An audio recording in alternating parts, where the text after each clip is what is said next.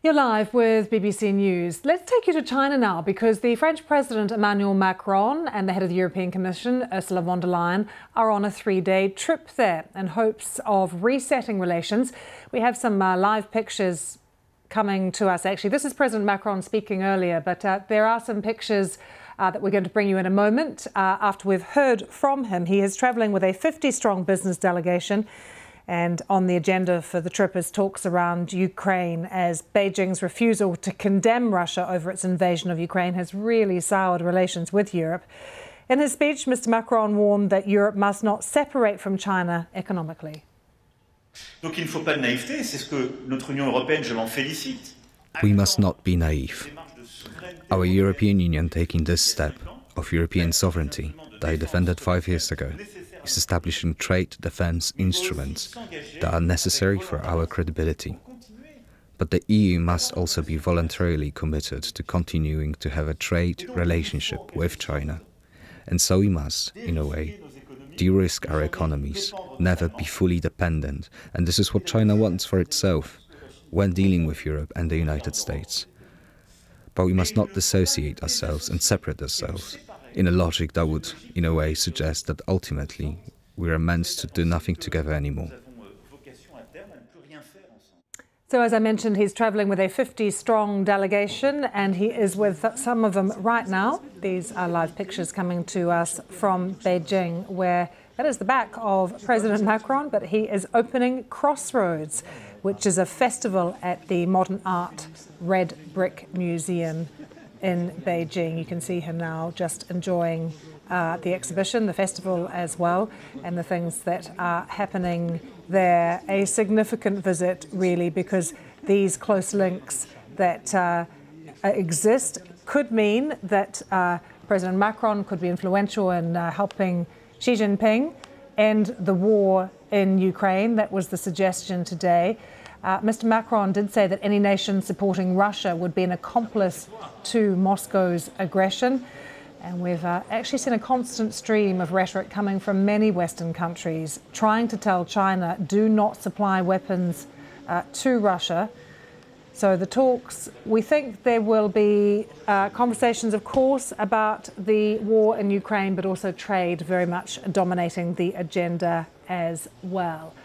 He spoke earlier. We played you that clip from President Macron as he addressed people a little earlier, and our Asia-Pacific editor, Celia Hatton, gave us her thoughts on what he had to say. Little surprised. I mean, I expected him to really underline the needs to continue working with China's economy. Of course, he's got this massive business delegation with him. Just before Mr. Macron traveled to China, China and France announced a huge natural gas deal. We're also expecting big deals from the EDF, the energy giant, French energy giant, also a potentially huge Airbus airplane deal. So we knew that was coming down the pipeline. But when Mr. Macron says, look, we still need to de-risk, which is echoing the language that we heard from Ursula von der Leyen in a speech she gave last week, where she called on members of the EU to be bolder with China. She said they need to de-risk, meaning they need to limit China's access to sensitive technologies, even though they're going to continue through with economic trade. And so, yes, he's emphasizing what Ursula von der Leyen said, but he said at the same time, we cannot decouple. We need to continue building on our economic ties as well. So I think that's going to really be the message we're going to be hearing from Mr. Macron going forward. So that's President Macron's message. What do you think Xi Jinping is hoping to get out of this visit? Well, Xi Jinping has a lot going on, really. First, of course, he needs to revive China's economy. It really is still struggling after years of very, very difficult COVID restrictions. And so he's under a lot of pressure domestically to bring down unemployment, to get those factories working again, and to get supply chains going again.